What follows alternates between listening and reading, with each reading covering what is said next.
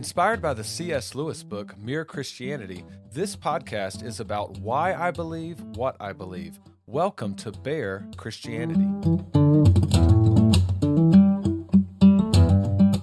Well, after a 2-episode tangent, we are back at it with the days of creation. So today we'll cover day 3B is what I'm calling it, 3B of creation. Now, also, before we get going, my daughters love to come up here and to sing in my microphone and pretend like they're recording artists. And so the rule of the house is, great, go for it, blast away at the microphone, but do not touch my buttons and my knobs. And so when I got up here today, some of my knobs were all twisted and turned, and so I don't know if I have all my settings back to the way I had them. So hopefully this is the audio is coming across clear today, and we'll see how this goes. Obviously, I checked it before I hit record, and I think we're set, but hopefully it sounds good in your car or in your earbuds, wherever. Now, to connect with me, if the audio is awful, or if you have any other questions, you can email me, barechristianity@gmail.com. Also, I'm on Instagram @TheRealBearMartin, and then I'm on Twitter @Bear4Christos. Now, for A Bear in the Woods, this is a part of the show where I just talk about a random topic. Campaign season is over, and we do not have to watch those commercials anymore for the candidates. Wow, what a terrible time of year, or every couple of years when this comes around, it is just awful. I don't know how any of these people, any of these candidates can even lay their head down and go to sleep at night. They're all horrible. I've been watching these commercials and they're all despicable. They're terrible. They never pay taxes. They're just all awful people. So if you run for any kind of office, you're horrible. Anyway, no, I'm just kidding. And the negative campaign ads drive me insane. And evidently they work. I mean, people that run political campaigns are intelligent people. And so they wouldn't do them if they didn't work. I guess subconsciously they have some effect on our minds and whatever. But yeah, I don't know anybody who likes them. And when I have patients come in the office, I'm like, hey, what you been up to lately? And it's amazing how many of them go, whew, I'm just glad campaign season's over so I don't have to see all those commercials on TV. But the good thing is we're through this, and so we should be fine. I don't think there's going to be that many negative campaign ads for the presidential election in 2 years, so we should be good. Okay, day 3B is found in Genesis 1, verses 11 through 13. So let me read that. And God said, "Let the earth sprout vegetation, plants yielding seed, and fruit trees bearing fruit, in which is their seed, each according to its kind, on the earth."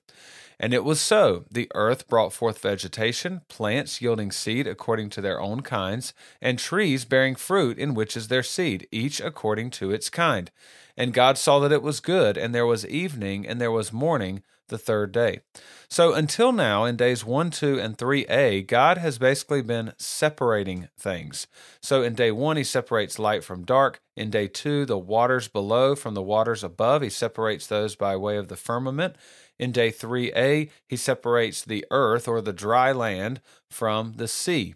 Now, notice here, if we compare this, in day 3B, God says, let the earth sprout or bring forth vegetation. This is a little bit different than God just saying, let there be light. God says, let the earth sprout vegetation. So what's going on here is this is a natural process that God is allowing to happen. The earth is literally, the plants and trees are sprouting from the earth and growing up. And so there's a natural process to that, yet at the same time, it's miraculous because God is the one just making this happen.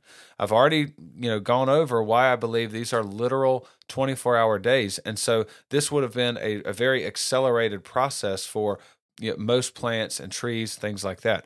And so I believe God is growing these because they each have seed, which will all these plants and trees are going to reproduce themselves according to their own kind.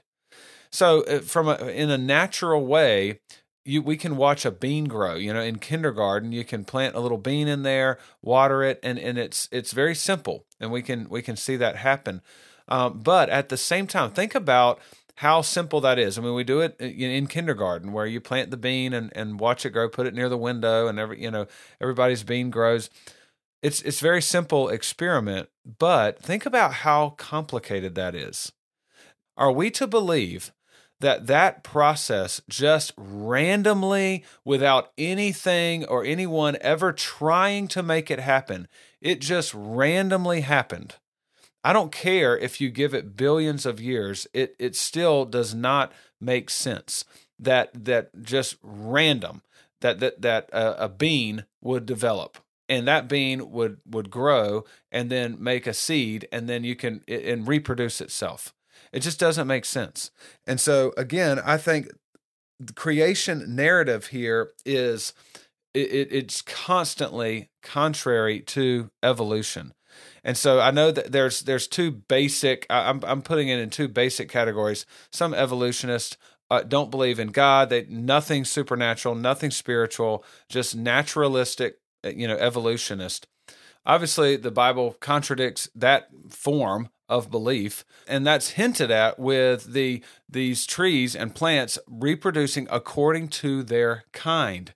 So yes, microevolution does take place, but I completely reject macroevolution. Now, some evolutionists are theistic evolutionists. They believe God, sort of is behind the evolutionary process. Now, if you have a belief in some sort of vague creator deity out there who started the evolutionary process, then that's fine. But it cannot be the God who gave us the Bible, because later on we're going to find out that right now we find out that plants and trees produce according to their kind. Later on, we're going to find out that this applies also to the sea creatures, the birds of the air, and the beasts of the field, the land animals. They reproduce according to their kind. Now, man did not come from these land animals or anything else. Man is made by God from the dust. So you cannot hold to the Bible and also hold to evolution unless you completely reinterpret what's going on in Genesis. So we can study nature all we want, and that's great. And I believe God actually wants us to do that. We are supposed to take dominion over the earth. We study, we plant plants in a way that makes them grow better. All of that is godly activity. That's what Adam and Eve were supposed to do, to cultivate the garden, to have dominion over the earth. And so those are all great things. But at the same time, we have to realize that it is God who God's not like the clockmaker who makes the clock, winds it up, and then leaves creation, just steps back. That's deism. The God of the Bible is actively holding all things together. And so in Psalm 104, verse 14, first off, the whole psalm is praising God for his creative acts. But in verse 14, it says, you, talking about God, you, God, cause the grass to grow for the livestock and plants for man to cultivate, that he may bring forth food from the earth. Now here it says, you cause, and just in case this isn't coming across clear by audio, its cause is C-A-U-S-E. There is not a D as in Delta. There's not a D at the end of that, as if God caused the grass to grow that initial time and then just sort of steps back. No, in every English translation I looked up, and I don't know Hebrew, and so all I can do is look at all the English translations and see how they translate it. Not a single one of them translated this word in the past tense.